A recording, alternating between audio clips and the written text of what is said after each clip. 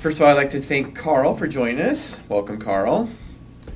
And I'd also like to thank Russo CME for providing CE credits for this. If you haven't heard of Russo CME, they provide live CME, also online CME, and they're the ones that are helping us with the credits. So thank them, support them when we open back up and can go see them to their seminars. Speaking of that, so this is, obviously I miss all you guys, and, one of the things that I love doing is going out and sharing my passion with like-minded people, and haven't been able to do that. So our idea was that we could kind of spread the word and kind of connect with y'all through some virtual meetings. So I appreciate you logging in and listening, and hopefully you guys will learn something. And as always, we like comments. There'll be an evaluation afterwards. This is something we would really like to hear your feedback. We'd also like to hear future topics. This is something that we might start doing every month. So please suggest future topics you'd like to hear, and we will listen. We will definitely read those comments. So let's go ahead and get started. So bioidentical hormone replacement 101. This is a 3-day seminar packed into 1 hour. So I'm going to go pretty quick. I'm going to try to hit some bullet points on some slides and just some little ideas instead of just reading over the slides, because you guys will have the slides. I'm not sure if they got emailed to you or not, but you can definitely have a copy of the slides later on. So let's go ahead and move to the next slide. So I do own a compounding pharmacy, and Karl, who is with us, is an ARNP and owns an integrated clinic in East Wenatchee. So the objectives for this is, what is a hormone and where are they produced? So let's just go ahead and describe what a hormone is. I know hormone is such a broad category, and unfortunately there's a lot of ignorance about it, and there's a lot of misinformation, but and a lot of hormones get lumped into one category. But a hormone is literally anything that stimulates actions into cells. Literally, what it means in Greek, hormone literally means set in motion. So, for instance, yes, we have sex hormones, estradiol, testosterone, and that's what we're going to be talking about today. We'll talk about thyroid hormone also. Obviously, those are two different animals. And, adrenaline or epinephrine, that's also a hormone. So we can't lump all hormones into one category. I always want to make that clear. They are very specific, and even in each individual subcategory of sex hormones or whatnot, there are big differences. So we are gonna go into that. What are the symptoms of hormone deficiency? Mostly, we're going to be speaking about thyroid and sex hormones. How to recognize hormone-related disease and overcome it. What common medications can be replaced by proper hormone balancing? I love this one because there are so many medications we prescribe today in traditional healthcare that might not be needed if there was proper hormone balancing. And the big one we'll get to at the end when we go into case studies is, how long should you continue hormone replacement? All right. Next slide, Lindsay. All right, this is kind of just a little graphic of a horse and a human. And, of course, the human is holding human estrogen and going to inject the horse, and the horse doesn't want to. It's kind of a little joke, but I am pretty passionate about this one. That obviously is a reference to Premarin, and I used to not like picking on Premarin, and I used to be a little bit politically correct about it, but Premarin is literally horse pee. Literally. Look it up yourself. Don't trust me. Premarin stands for pregnant mare's urine. I believe that in today's medical system, if we are prescribing Premarin, it is analogous to prescribing beef and pork insulin. We don't prescribe beef and pork insulin anymore, do we? Why don't we? Because we have human insulin. So I believe if I believe we should not be using Premarin because we have a lot better options. When it first came out, we didn't have any other options. Yes, maybe, but we have a lot of other options now. Go ahead. So, synthetic versus natural versus bioidentical. I talk about this every day to my patients and sometimes even providers. Synthetic gets a bad rap, okay? And natural is, patients will call and they'll say, well, I want something natural. Is Premarin natural? Absolutely, Premarin is natural. It comes from horse pee. It's natural. That doesn't mean it's bioidentical. That doesn't mean it's natural to our bodies as humans. There are at least 19 different estrogens in Premarin. 2 of them are natural to our bodies, estradiol and estrone.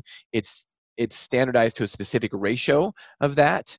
And by the way, there is no generic Premarin, and there never will be. And the reason why is because we don't know all what's in it. Okay, so but it is natural, but it's not bioidentical.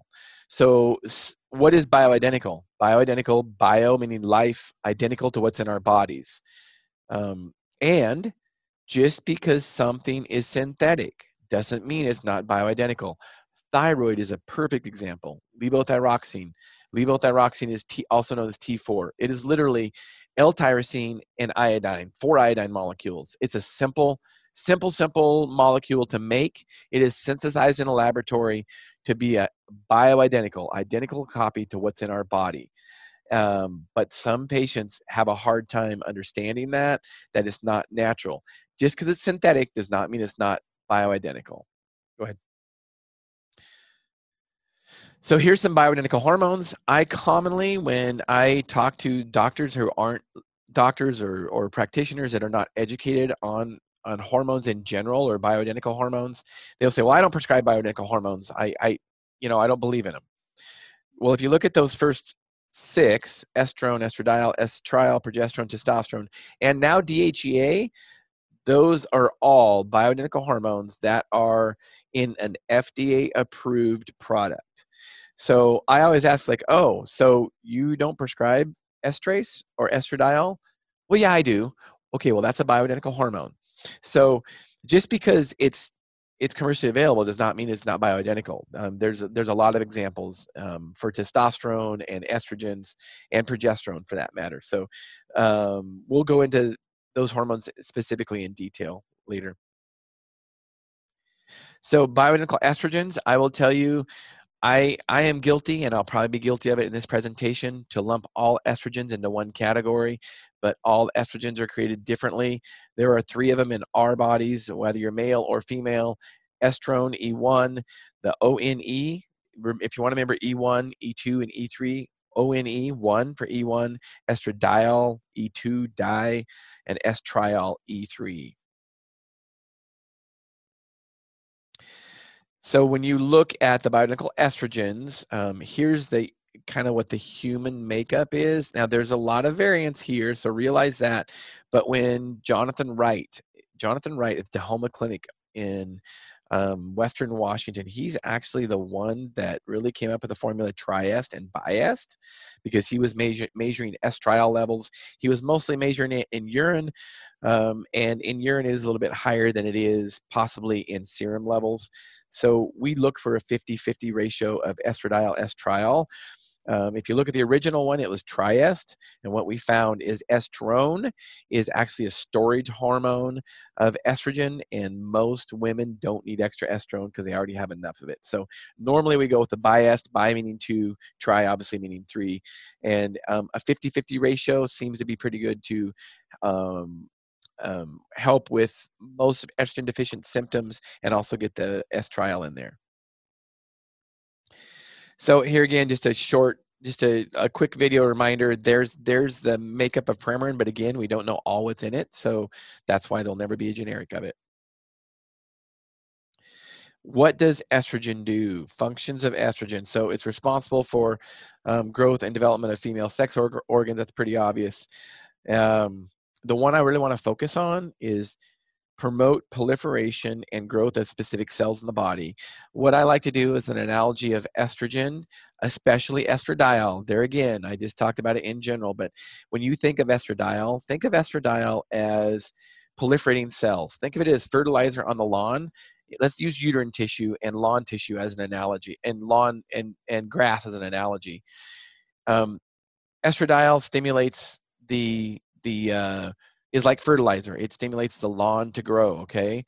And if we have too much growth, we can have problems. That's one of the reasons why after Premarin was on the market for about 10 years, they realized there was an increased incidence of uterine cancer, and that's where we knew about progesterone and medroxyprogesterone acetate, which I will go into a little bit later. But think of estradiol specifically as the fertilizer.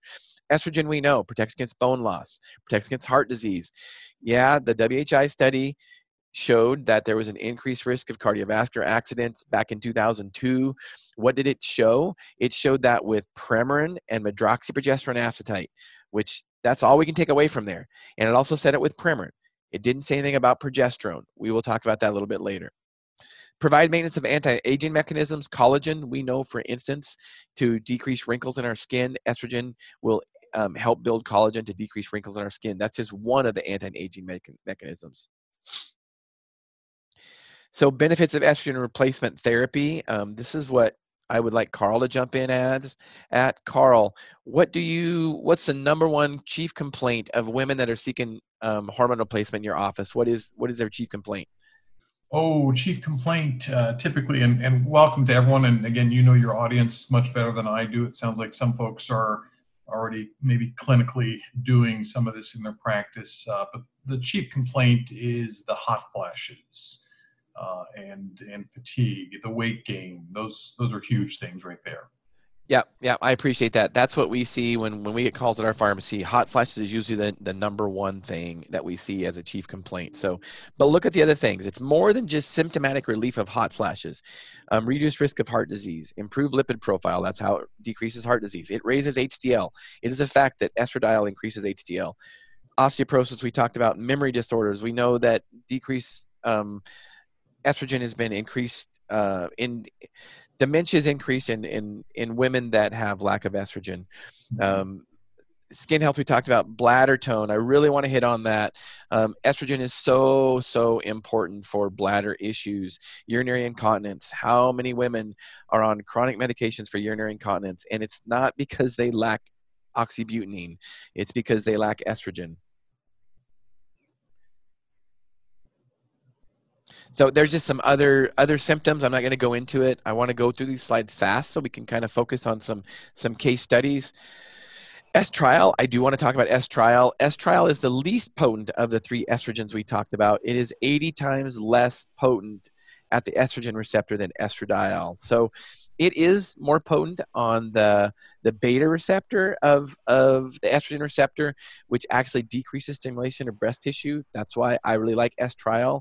It kind of in some ways blocks the effects of estradiol to increase stimulation. Remember, when we think of estrogen, let's think of fertilizer. Also, that has the same thing to do with in uterine tissue like it does in breast tissue. So estradiol increases proliferation of breast tissue. So that's why I think that estriol is important, and also progesterone. We'll get into that later. The nice thing about estriol, one of the great things is it is great for vaginal tissue, kind of specific for vaginal tissue in some ways, but it does work in other ways in the body. It is great for a lot of local vaginal type symptoms. So I'm going to go into the dosing quick. Biased. So a common dose of biased would be E3 0.5 milligram, E2 1 milligram. I like an SR capsule. When you think about how our bodies make estrogen, or make most hormones for that matter, they don't make them all at one time in the morning or all at one time at night. So I like to dose it with an SR capsule so they get a slow release of it throughout the day. Also topically, I like biased topically. Hormones are absorbed, as are most drugs, vaginally. It's a mucous membrane. It's got great blood flow. It bypasses first pass. So they are absorbed great vaginally. And any woman with any kind of local vaginal type symptoms, I like the bias to use vaginally. We could always use just an estriol cream separately if we want to do oral dosing, but I like it for systemic and local effects. Progesterone is the oldest known sex hormone. It's present in men and women in every cell in the body. um, secreted by the corpus luteum. When they're pregnant, it acts on, I like to say this because it acts on uterus, brain, smooth muscle, kidneys, bones, and cellular membranes. Why do I say that? Because in pharmacy school, and this is what a lot of doctors are taught in medical school, and this is what drug reps that sell estrogen will go out and talk to doctors about. So the Premarin rep will say, well, you don't need any kind of progesterone if you don't have a uterus. And that to me doesn't make a lot of sense, because that would be, is progesterone like a magic hormone and it only works in the uterus? Because I've never heard of another hormone like that. So it's important to realize that progesterone works in other tissues in the body, and you need it regardless if you have a uterus or not. So we'll go into the hormone cascade a little bit later. I wish it was as simple as that you could just give progesterone and all the other hormones would come into balance, but they don't. But progesterone is metabolized to other hormones. I like to show this slide, and the reason I like to show it, because after the increase of uterine cancer with Premarin back in the 40s, and then in the 50s, they realized, okay, increase your risk of uterine cancer, we need to make something like progesterone. Progesterone decreases proliferation of uterine tissue. It also decreases proliferation of breast tissue. It kind of negates the effects of estradiol. Makes complete sense. Our bodies make it together. I believe they should be taken together, regardless if you have a uterus or not. So, and the scientists knew, it's like, okay, progesterone does that action, but we can't patent progesterone because it's a natural substance. So let's make something close to it. So progesterone, they came up with medroxyprogesterone acetate, also known as Provera. So that is the pro in Prem Pro, medroxyprogesterone acetate. Here's the bingo light when I talk to people about how different they are. Remember, small differences in a molecule can make huge implications in the body. What does progesterone mean? Progestation. Okay, it helps to support gestation. Without it, a woman cannot get pregnant, and without it, a woman cannot stay pregnant. What do we use medroxyprogesterone acetate for? Depo-Provera is used as birth control. So again, they are not created equal. Small changes in the molecule make a huge difference in the body. You will see it in many different studies. You will see it in my Goodman-Gilman pharmacology book, which is wrong. It will lump progesterone and medroxyprogesterone acetate in the same category. You will see studies that will say progesterone not effective to decrease heart attack risk. And then you start reading it, and it's medroxyprogesterone acetate. Completely two different molecules. You cannot compare them. When I see that in a study, it's discredited right away. It's easy to pick apart, though. So if there's one thing you can remember from this presentation, that's what I recommend you remember, is that medroxyprogesterone acetate does not equal progesterone.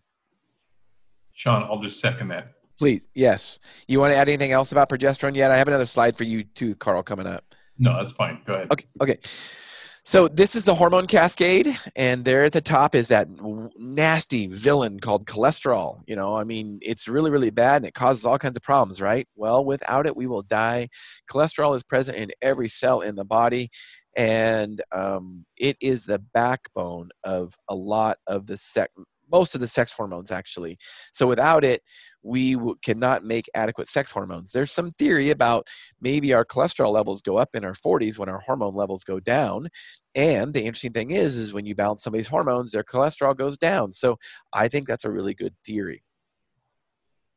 I wish it was as easy, too, if you look at pregnenolone at the very top, that you could just give pregnenolone and balance all their hormones. But there's cofactors and enzymes in each one of those reactions, and we don't know all of them. And so it's just not that easy. So it's important to get an overall picture of your hormones and get them balanced appropriately. I already talked about progestins versus progesterone. And remember, progestins are what's usually in birth control pills. So it's not just medroxyprogesterone acetate, but a lot of the other synthetic progestins too, which are in birth control pills. So progesterone uses, I'm going to let Karl go into this one because he's got a story to talk about with postpartum depression. But go ahead and talk about some of the progesterone uses you've seen in your practice, Karl. Yes, so I've definitely used it for helping people with PMS, endometriosis, monitoring their lining and actually seeing the use of progesterone and watching that lining decrease as the longer they use the progesterone. Fibrocystic breast disease, again, folks, a lot of the women have said, wow, this has made a huge difference in how they feel. Decreasing uterine fibroids. Have a patient from University of Washington that I think her specialist over there wanted to put her on some highly expensive progesterone-based product, and I said, well, let's do the bioidentical progesterone and see how you respond, and she has done great. PCOS, oh my goodness, that is a huge number out there in terms of females that suffer from this, and they suffer needlessly. And the more we can become educated about how bioidentical hormones, optimizing thyroid, can help reduce that, you will have patients coming to you left and right requesting this kind of treatment so they can actually normalize their lives. Irregular excessive bleeding, seen that just be optimized or really get more to a regular bleeding. So again, for females, they want to have a life. They don't want to have a week or 2 weeks out of every single month where they're having excessive bleeding. Luteal phase defect. Tell me what you're thinking about there, Sean. Well, a luteal phase defect, we see that a lot when women are having a hard time conceiving. So, and progesterone spikes in the luteal phase, so the last half of the phase of the cycle, progesterone spikes, and that's usually when women, and that's when progesterone needs to be high enough for women to conceive. So, and I have seen women go to fertility clinics and spend thousands and thousands of dollars, and the doctor never checked their progesterone level. Right. And remember, what does progesterone mean? Progestation. And they go to a provider like Karl, and Karl checks their progesterone, put them on progesterone, and within 2 months they're pregnant. This didn't just happen once. I know of a handful of times this has happened. And that's why it's important to educate yourselves and your patients about what is going on with hormones and not be ignorant about them. Right. Postpartum depression. When I went to that conference and came back and said, wow, I could use progesterone to help prevent postpartum depression, that was huge. Now, I know there's a very expensive synthetic drug out there. I think it's $24,000 to $26,000 if given immediately after birth for 5 days. Or for the folks or the patients that I've used it on, it's high doses of bioidentical progesterone orally, and then I slowly taper them down over the course of several weeks. And again, I only have an N of 2 in terms of experience with it, but both of those ladies have just said it was by far their best delivery and postpartum experience they had ever had. And both of these female patients, I think, had 4 or 5, this might have been their 4th or 5th child, and they did not experience any depression. Wonderful story. Yeah, I've heard that. Many times too, Karl. If you think about it, it makes sense. Progesterone levels are really, really high, especially third trimester in pregnancy, and then all of a sudden they go down. So we shouldn't be surprised if there's a lot of changes in mood. Here's the wonderful thing about bioidentical progesterone. If dosed appropriately, really the only side effect is slight to moderate drowsiness. If it's a little bit too high of a dose, it can have a feeling of breast fullness or like breast tenderness, but that is not super common. Is that your experience, Karl? Yeah, yes, I would say that the biggest compliment I get from a lot of patients is I'm finally getting to sleep. And that does wonders for patients. Right. And look at the side effect profile of synthetic progestins. Notice thrombosis for synthetic progestins. Is there a reason that there's an increased risk of cardiovascular accidents when you take Prempro? Shouldn't be surprised because medroxyprogesterone acetate can increase that risk. Progesterone does not. Look at that side effect profile. Straight out of the PDR, straight out of the package insert. So Karl talked about endometriosis, and we do know that progesterone decreases the proliferation of uterine tissue. So how many women can you think of in your practice may have been told that they needed a hysterectomy because they had endometriosis, and if they were given progesterone, their endometriosis might have gotten better. Same thing with fibrocystic uterine fibroids. What is that? It's too much estradiol causing proliferation of tissue with not enough progesterone. Give them progesterone, those go away. Fibrocystic breast. My wife had fibrocystic breast. She had uterine fibroids. Both those went away when she went on progesterone. I like to use this slide because progesterone works with estradiol. So estradiol helps us to hold water. Progesterone acts as a natural diuretic. Think about what estradiol does with bones. It decreases osteoclast formation, so decreases the breakdown of bone. Progesterone increases osteoblast formation, which will increase new bone growth, so builds new bone. They work together. That's why I think they should always be given together. And I just kind of talk about that a little bit there. We'll go ahead and move through that slide pretty quick. Medroxyprogesterone acetate does not work on the bones like progesterone. Progesterone dosing, just real quick, 50 to 300 milligrams. I like oral progesterone. And the reason I like it is because it is metabolized into 5-allopregnanolone through the liver when you swallow it, and that has a side effect of slight drowsiness, which can be a huge benefit. Some women will say that the first night they took progesterone, they slept better. Sometimes it'll take a few days. It can also help for some women that are having hot flashes also at night. I like the SR, again, sustained release, slow release, so it releases slowly throughout the night. There is a commercially available product that is immediate release, and many women will say that they'll wake up at 2 o'clock in the morning and will have a hot flash. That doesn't, and they'll go on the sustained release, and usually it will fix that problem. Transdermal, we could talk at least an hour about transdermal hormones versus oral hormones. I've seen a good response with transdermal progesterone. Some people haven't. I work with a lot of providers, being a compounding pharmacist, that like transdermal over oral, and so I could argue both sides of it. I would normally recommend oral to start with, but it doesn't work for everybody. So transdermal is another option. Testosterone.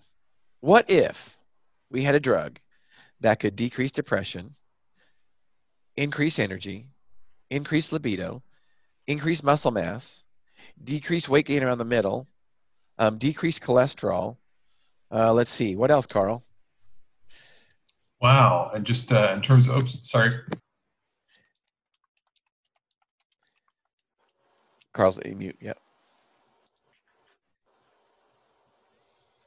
Carl, unmute. Mute. Can you message him? Carl, we can't hear you. There we go. Okay. There we go. There we go. Okay. Go ahead. Testosterone. Look what it's done for my hair. I mean, it's just,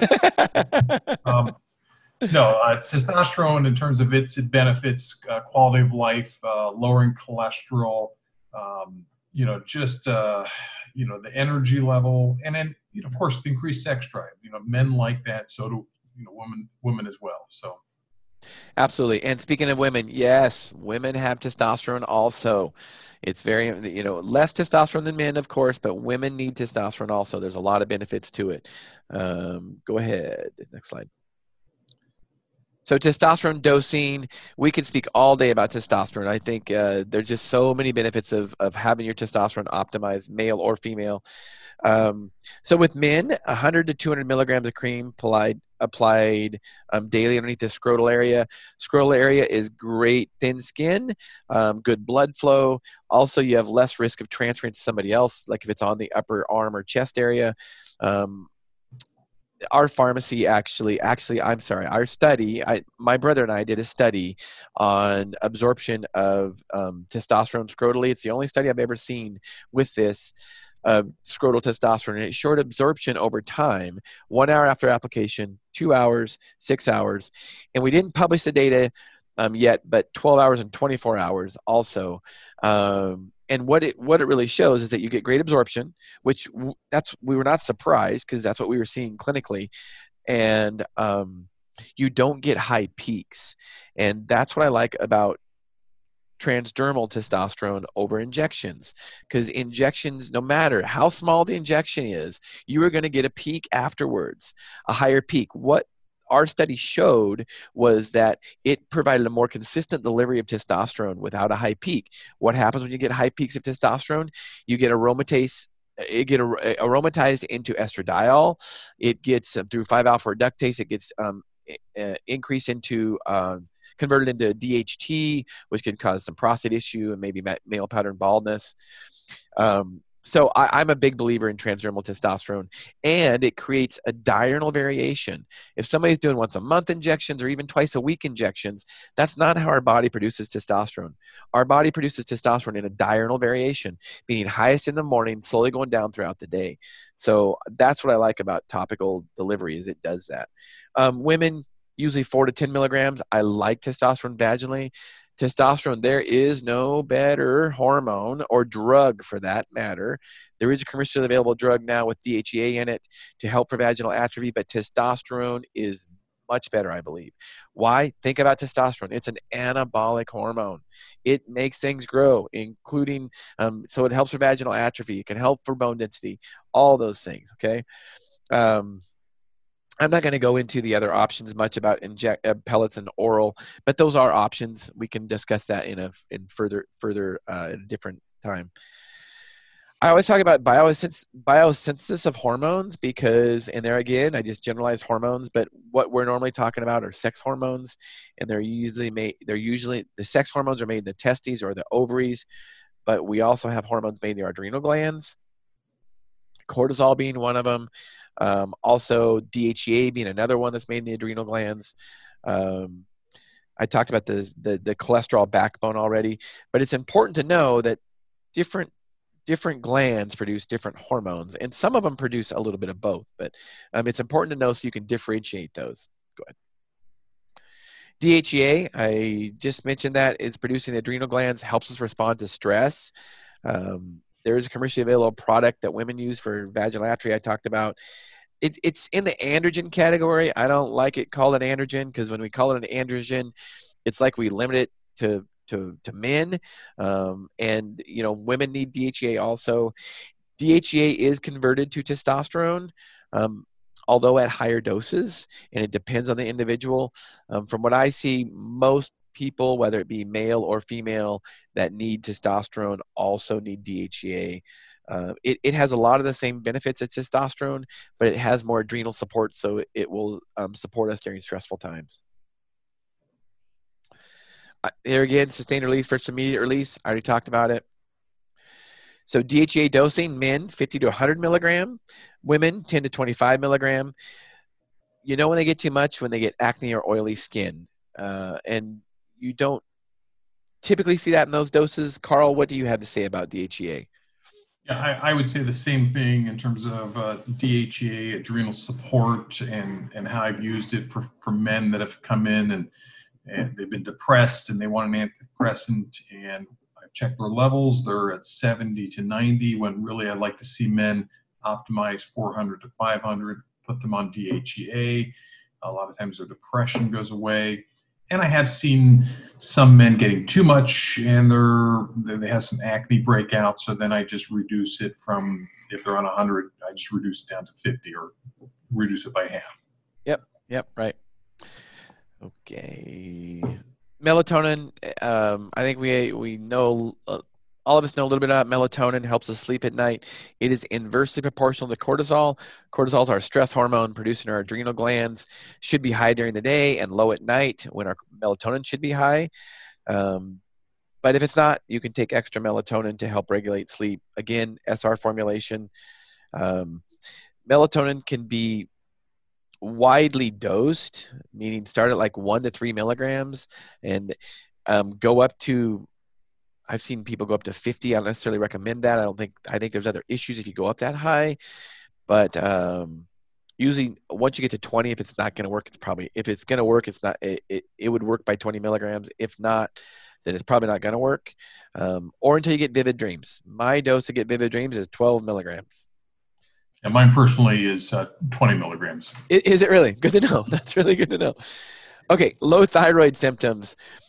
Thyroid is so important, and when you look at a lot of those symptoms, depression, weight gain, decreased libido, fatigue, high cholesterol, also symptoms of low testosterone.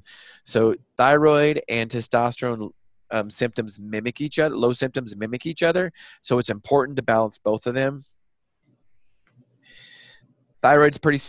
I just was going to say that, and I shouldn't say that. It is not simple, but it is a simple molecule. But balancing your thyroid is not simple.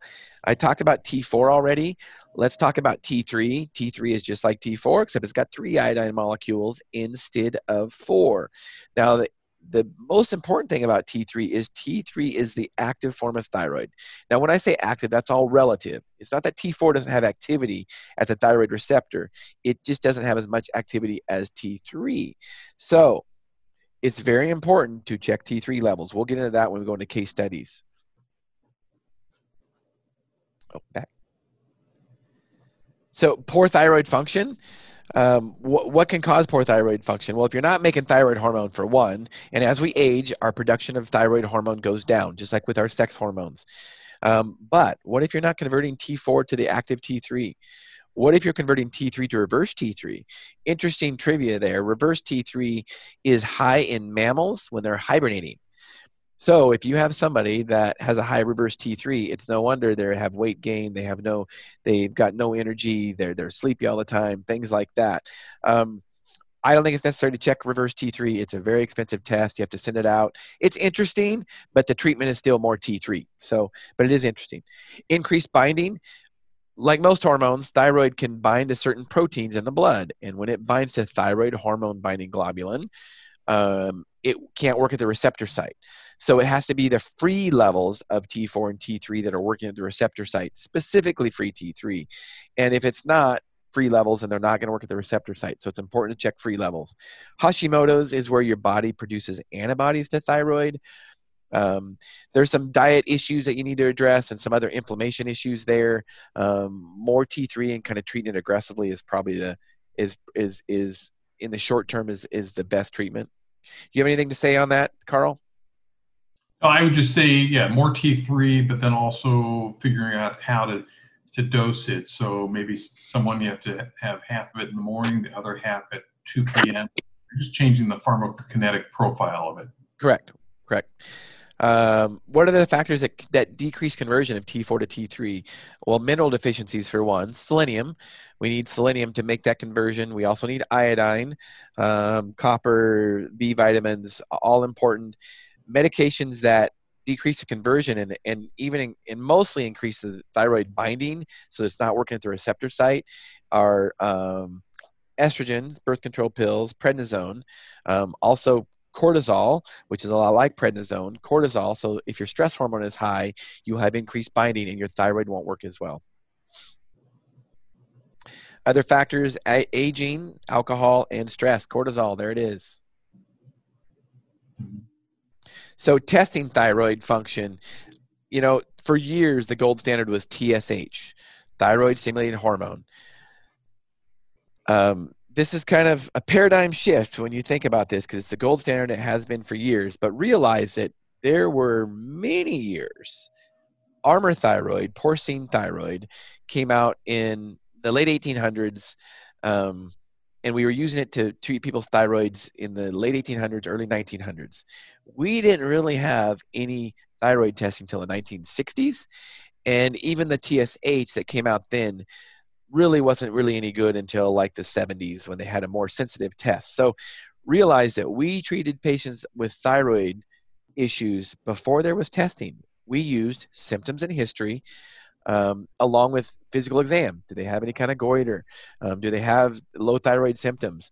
And give them some thyroid. And if they responded, they would increase their dose, decrease their dose based on symptoms or based on side effects. So labs are a tool to go along with symptoms and history, regardless of what the hormone is, but especially on thyroid. So in TSH, it is not a thyroid hormone. It is a pituitary hormone. This is an analogy I like to give. Monitoring thyroid therapy with TSH only is like monitoring testosterone therapy by monitoring somebody's FSH or LH. Those are pituitary hormones. It's not testosterone. So why is the gold standard TSH? Why is it not the actual hormones, free T4, free T3? Commercially available thyroid, Synthroid, levothyroxine, many generics available. It actually was a #1 prescribed drug in 2016. Cytomel is liothyronine. There's generics available of it. The problem with T3 is it has a short half-life, anywhere from 1 to 5 hours, depending on the patient. So if you give it in the morning, it can wear off in the afternoon. So Armour Thyroid was the first thyroid ever developed, and it is literally porcine thyroid, which is literally ground up pig's thyroid, and it works for many patients, and lots of patients. One of the disadvantages is it is pig thyroid. For those patients that want stuff natural, Armour Thyroid is the only natural thyroid that's on the market. Levothyroxine, liothyronine are not natural, even though they're bioidentical. Now, and Armour Thyroid is not bioidentical because there's things in there that are not natural to humans, but it is natural. Another problem with it is it's immediate release, so it doesn't last all day long. So like Karl says, you might have to give them a dose in the morning and then a half a dose in the afternoon when it wears off. Dose it twice a day. Another disadvantage is because it's from pig thyroid, it does have an odor for sure. Patients with Hashimoto's disease that are producing antibodies to their thyroid already, this might increase the antibody production if you give them Armour Thyroid. So dosing, Armour Thyroid, I didn't put that on there. I should have, but porcine thyroid. There's also Nature Thyroid is another brand name of it. Is anywhere from a half grain to 3 grains, depending on the patient. When it comes to, we can compound thyroid at a compounding pharmacy. I like to do a combination of T4 and T3. The nice thing about that is we can do it in a sustained release capsule, and we can change the ratio of T4 to T3, whereas in Armour Thyroid, you can't change that ratio. It's a set ratio. 1 grain, which is 65 milligrams of porcine thyroid, ground up pig's thyroid, is equal to 38 micrograms of T4 and 9 micrograms of T3. So, and if they need more T3 only, or, when you give them an extra dose, they get more T4 and T3, and they don't always need more T3. So, go ahead. Oh, Karl, what do you want to say on thyroid? Thyroid, just in terms of, again, the dosing, I think making sure the adrenal, endocrine, nutritional system are all kind of working synergistically, and that's going to help the thyroid work more effectively. So it's not, again, we all know this, it's not just focusing on one system. You have to really complete all systems to make it work effectively. That is so true, and I appreciate you saying that. Our bodies work; these hormones work in symphony with each other. So you can't just balance one of them and expect all the others to get better. And when you think about what our bodies do as far as hierarchy of glands, adrenal, thyroid, sex. Okay, without our adrenal glands, we will die. Period. Without our thyroid, we can live without a thyroid, maybe not optimally, but we can live without a thyroid, and we know we can live without our sex hormones. Now, not very optimally, but so really in the hierarchy, adrenals have to be addressed before any of these others will be optimal. So adrenals, thyroid, sex hormones in that hierarchy. Vitamin D, I just want to mention something really quick about this. Vitamin D has a cholesterol backbone. It is a hormone in itself. That is why it's so important. Most everybody is low. Most everybody is not optimal, especially in northern latitudes, especially in the winter. But even when we go out in the sun and we're supposed to get sunlight, we use sunscreen and we cover up because we don't want to get sunburn and skin cancer. So if there is one supplement anybody you can tell your patients to take, it would be vitamin D at optimal doses, 5 to 10,000 units a day or 50,000 units once a week, comes in right in the middle of that. So, and remember, D3, cholecalciferol is the active D, not D2. So you might as well give them that. It is more than just for osteoporosis. Many things vitamin D helps. So when it comes to testing of hormones for a female, estradiol, progesterone, testosterone, free testosterone, we'll talk about that a little bit later on case studies, DHEA and cortisol. So cortisol, stress hormone, if you're drawing blood, usually you just get one in the morning. I don't like necessarily just a morning cortisol because I'd like to see what's going on throughout the day, especially, so we can see if the cortisol is following the diurnal variation, highest in the morning, lowest at night, going down throughout the day. Saliva testing is more convenient to do if you want to do 4 times a day cortisol testing. Free T4, free T3, TSH, even though I don't think it's a great indicator of how to dose thyroid hormone, I like to put it on there because it is the gold standard. And of course, vitamin D. With males, really the thing we change up is not that much, really. Although you don't always check an estradiol on a man, but remember, testosterone does convert to estradiol. That happens more in men that are obese. So realize that. And if men are dosed on testosterone, they start getting gynecomastia, then definitely check their estradiol levels. And there are some ways to lower their estradiol levels. Well, can I speak to that? Go ahead. Yes, please. Has cardiovascular protection to it, does protect against prostate. So, there's a certain level of estradiol where it's like, oh, that's optimal, let's keep it there, as long as they're not having some of those other symptoms. Absolutely, and I appreciate you saying that. Men have estradiol just like women have estradiol, and we do need it for some things. So, and I'm going to, for the providers that are on the line, be careful with, a man that comes in and they start talking about they want a certain kind of testosterone injection and they want estrogen blockers. And if that guy is 32 or 33 years old and he looks like he's a gym rat, be very, very cautious. I'm just warning you. There's a lot of them out there. And most men, from what I see, if their testosterone is dosed appropriately, they don't need estrogen blockers. They don't need anostrozole, especially if they have a proper diet and stuff. So good point, Karl. So let's go into the first case study. 42-year-old female with cyclical migraines. What I want to address here is that anytime you see a patient that has anything that relates to their cycle, whether it be migraines, whether it be irregular bleeding, anything that relates to their cycle, progesterone, okay? And I can tell you, I don't know how many women I've seen that have had chronic migraines since they were teenagers. And you start asking the question, and they just have all kinds of low progesterone type symptoms, and they've had problems with miscarriages and getting pregnant and things like that. And you put them on progesterone, and their migraines magically go away. And it is amazing to me how they can be sent to neurologists over at the University of Washington and have cyclical migraines. And they want to put them on some fancy medication, give them CT scans, give them MRIs, and they don't look at progesterone levels. Do you have a comment there, Karl? Oh, yeah. I've seen patients go over there and get Botox treatments. And again, no hormones are being looked at. Right. Right. Exactly. So check hormones. Anytime anybody has a cycling issue.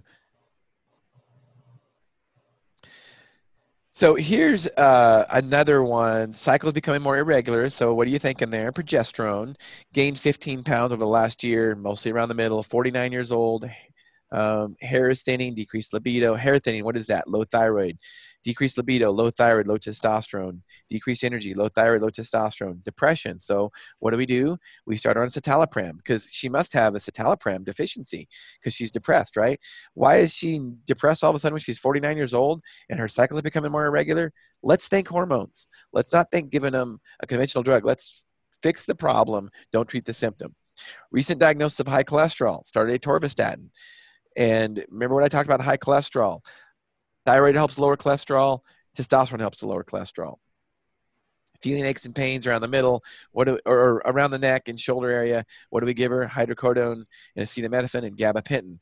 So realize that some of those aches and pains might be caused from that atorvastatin, which causes a lot of muscle pain. So check hormones. Patient is currently taking levothyroxine 0.1 milligram. This is very common to what happens with somebody that's on levothyroxine. And you know what? I will say, I don't know the numbers, but a lot of patients will do very, very well on levothyroxine alone. The patients that we normally see have not because they've tried those conventional methods. So they will go see somebody like Karl so he can properly address all their hormone issues, including their thyroid imbalance. I'm not going to use units when we talk about lab testing today, just for ease of talking about it. But testosterone level 15 to 70 is normal. it's 17. So on the low end of normal. Her TSH is 2.9. 2 to 5 is normal, so her TSH is normal. Her thyroid's fine. Her free T4, 1.5. Look at that's on the upper end of normal now. We see this a lot with patients on levothyroxine alone. Her T3, it's normal, but it's on the low end of normal. And so her free level of testosterone, free is important because total level doesn't include what's bound up at the receptor site not working. So the total testosterone versus free testosterone is very important. So the recommended treatment is testosterone 2 milligram cream applied once daily vaginally. Add some T3. Her T4 is fine. So add some T3 SR 15 microgram capsule. Recheck levels in 8 weeks. Think about DHEA. Think about adrenal support. Converts to testosterone. Anytime anybody has cycling issues, we didn't look at her progesterone. But I always wanted to mention it. And this patient would probably do better on progesterone. But anytime there's a cycling issue, you've got to think progesterone. And progesterone helps to normalize sleep, or helps to support sleep. Normalize cortisol, can decrease night sweats. If they're not sleeping because their cortisol is too high or the progesterone is low and they're not sleeping because of hot flashes or because of whatever reason, none of that other stuff is going to get better. That's basically, you got to get them sleeping. Do you have any comments there, Karl? No, I was just thinking to myself just how, really beautifully complex this type of medicine is, and it's really not for the weak and faint that just want to simply prescribe medications, because again, you have to know all these complex systems, but what a difference you can make in the lives of your patients. It's unbelievable. I have a passion for hormone replacement. We have helped thousands and thousands of people with it. I believe it's the first form of functional medicine where you fix the problem instead of just treating symptoms. And there are so many disease states out there that we prescribe stuff in traditional medicine for all the time, that if patients' hormones were balanced, they would not need those medicines that cause side effects. And not only do the hormones not necessarily cause the side effects, but they have other benefits also. 8 weeks later, her free testosterone is 5.1, a little bit high. Her free T3 is 4.6, a little bit high. Free T4 didn't move. TSH is down. She has no symptoms of high testosterone, so no oily skin or acne. So don't get too freaked out over a one-time high number. Remember, we treat patients. We don't treat lab levels. If she's feeling great, don't worry about it. Same thing with the thyroid. How's she feeling? Let's not worry about that number of the 4.6 for the T3. And realize this: if she took her dose first thing in the morning and she took her labs at 2 o'clock or at 2 hours later at 9 o'clock in the morning or whatever, those levels are going to look high. If you want, but at noon, remember, T3 has a short half-life. At noon, the level will be down to like 3. So don't get too concerned about a one-time number like that. Remember, when we draw somebody's blood levels, it's a snapshot in time and a very small snapshot in time. So it's important that providers know how to interpret lab levels appropriately, order the right labs, and interpret them appropriately. And that means timing of the dose and when and what the half-life is. So she feels much better, increased libido, cholesterol's lower, pain levels are decreased, losing weight, more energy. We see this all the time in patients. So her cholesterol's down. Can we stop atorvastatin? Remember, it can cause muscle pain and weakness. Is her citalopram, can we stop that if she's not depressed anymore? That usually takes sometimes up to 6 months, but can these antidepressants cause decreased libido? Absolutely they can. So if we can take away 2 drugs from her that decrease some side effects, why not do that by balancing her hormones? Treat problems, not symptoms. This one is a very, very common one. We see in our pharmacy, our most popular prescription is estriol vaginal cream. So we see this all the time. And unfortunately, they're usually not in their 50s. They're usually in their 80s when these symptoms are starting to get really bad. So 55-year-old UTIs requiring ER visits for 1 year, history of urinary incontinence, vaginal dryness causing painful intercourse and marital issues, total hysterectomy at 49, due to uterine fibroids. We talked about that already. Symptoms started after stopping HRT 1 year ago because she heard it was dangerous to take HRT over 5 years. We know this for a fact that people that had took HRT that stopped their HRT during the WHI study back in 2002, urologists saw an increase of all kinds of urinary incontinence issues, urinary or bladder atrophy issues, urinary tract infections, because they weren't taking HRT anymore because it was dangerous. Look at your medication list, or so they said. We'll talk about that.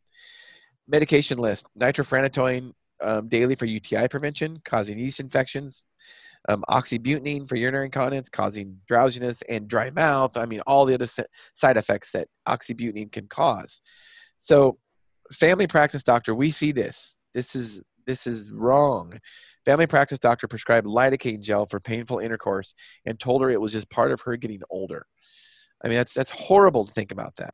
So, why this woman didn't have symptoms, these kind of symptoms, before menopause? So let's think about this, people. When you see somebody with urinary incontinence, or you see somebody with UTIs and they're in their 50s, you got to think, why didn't they get them in their 30s? They didn't lack ditropan, they didn't lack nitrofurantoin, they lacked estrogen in their 50s. So think about that. Treat the problem, not the symptom. Family doctor did refer her to urology. Urologist prescribed estradiol vaginal cream, and we see this very commonly. It's super expensive, not covered our insurance.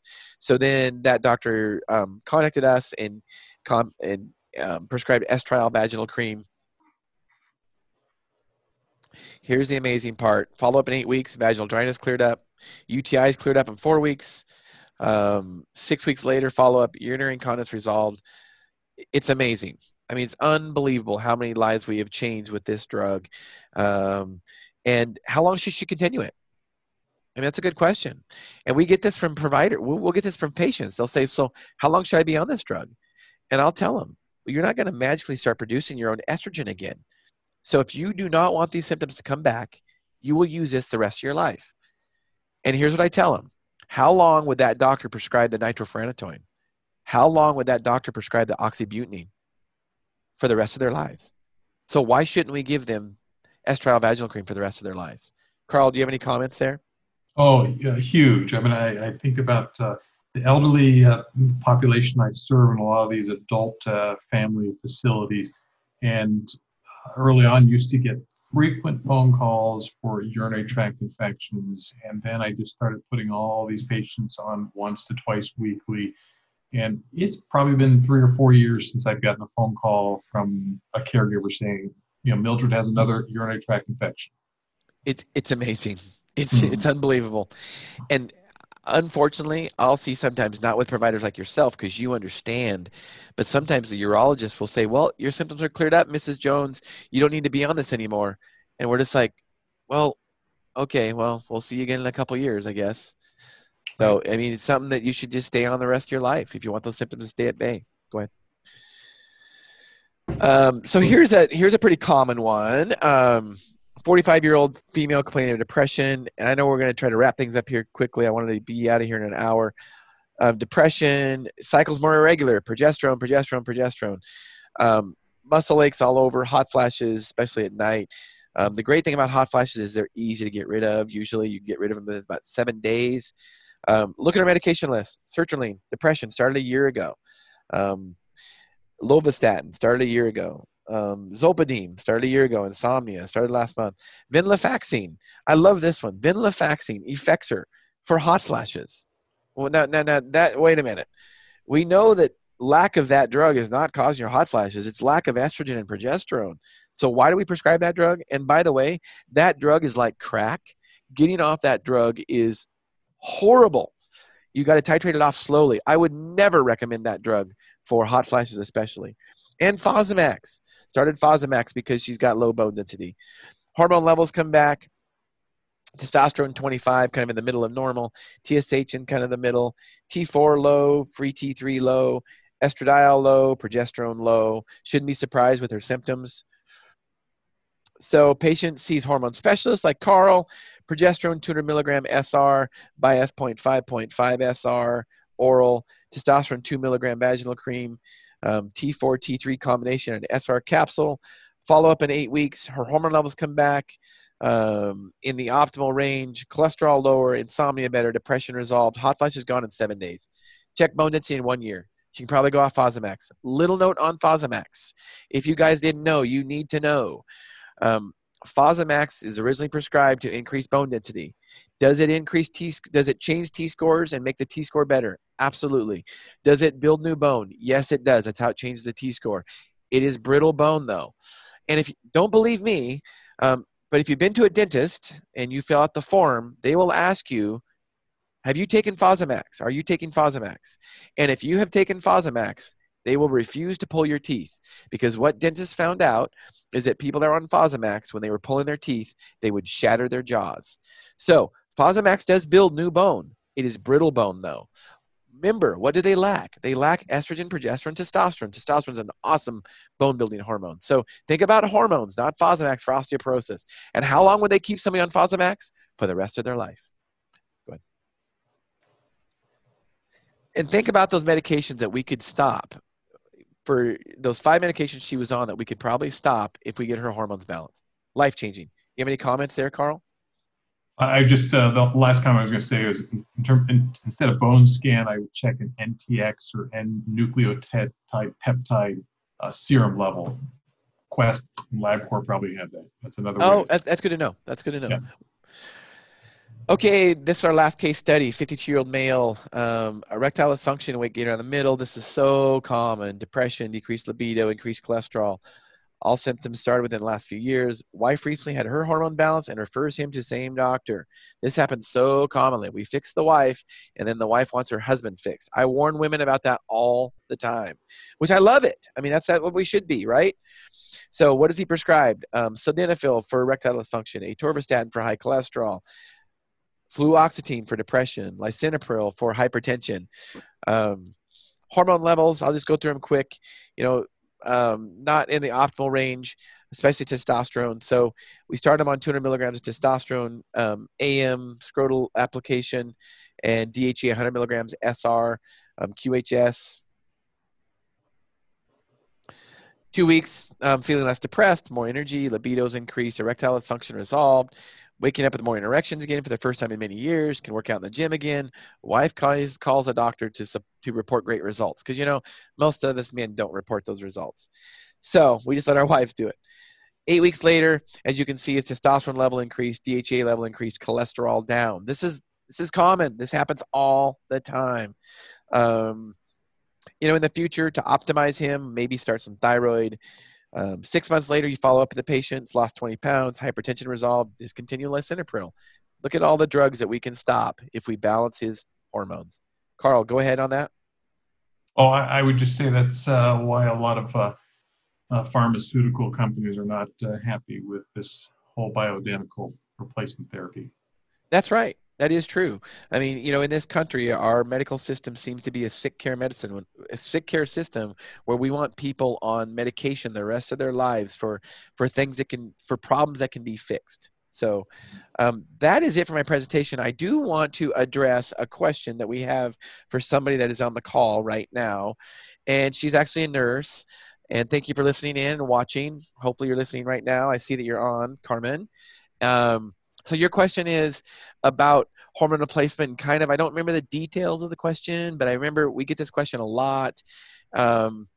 Basically, you've approached certain providers about prescribing hormones, and you seem to get mixed feelings about that. And I think it's largely because of ignorance. Can you talk about that, Karl, when a traditional provider does not believe in hormone therapy? Can you talk about that, Karl? Yeah, I would say it comes down to, there's so much peer review related articles out there on thyroid, on hormones, and it's just a matter, I think, back to what you said, Sean, ignorance. They haven't taken some of the coursework that I've taken, that some of my practice partners have taken. And so you just have to find that provider that has a deep understanding of the benefits from this, not just based on clinical, but also on research. So, and I agree with you 100%. That's why it's important to find a provider that knows about hormone balancing. Here's specifically the question. I'm just going to read it. I am curious to find out if there is finally a better way to add biohormones related to my age, 48, and current chronic conditions. The medical staff that has seen me have been able to recommend, they've only been able to confuse me and skepticism around the testing of current hormone symptoms. So I think that answered your question, Carmen. You can also get a hold of us, Carmen, if that didn't answer your question, and we will answer more. So that wraps up our presentation. I appreciate you all for listening in. Went a little bit over an hour. There was a lot to pack in 1 hour, but we appreciate you listening in. We are going to be emailing you an evaluation. On that evaluation, please be truthful, be honest. Also, recommend what you would like to see again, or not again, but in the future, if there's topics, because we can definitely speak on it, and we will talk to you later. Great day. Thank you.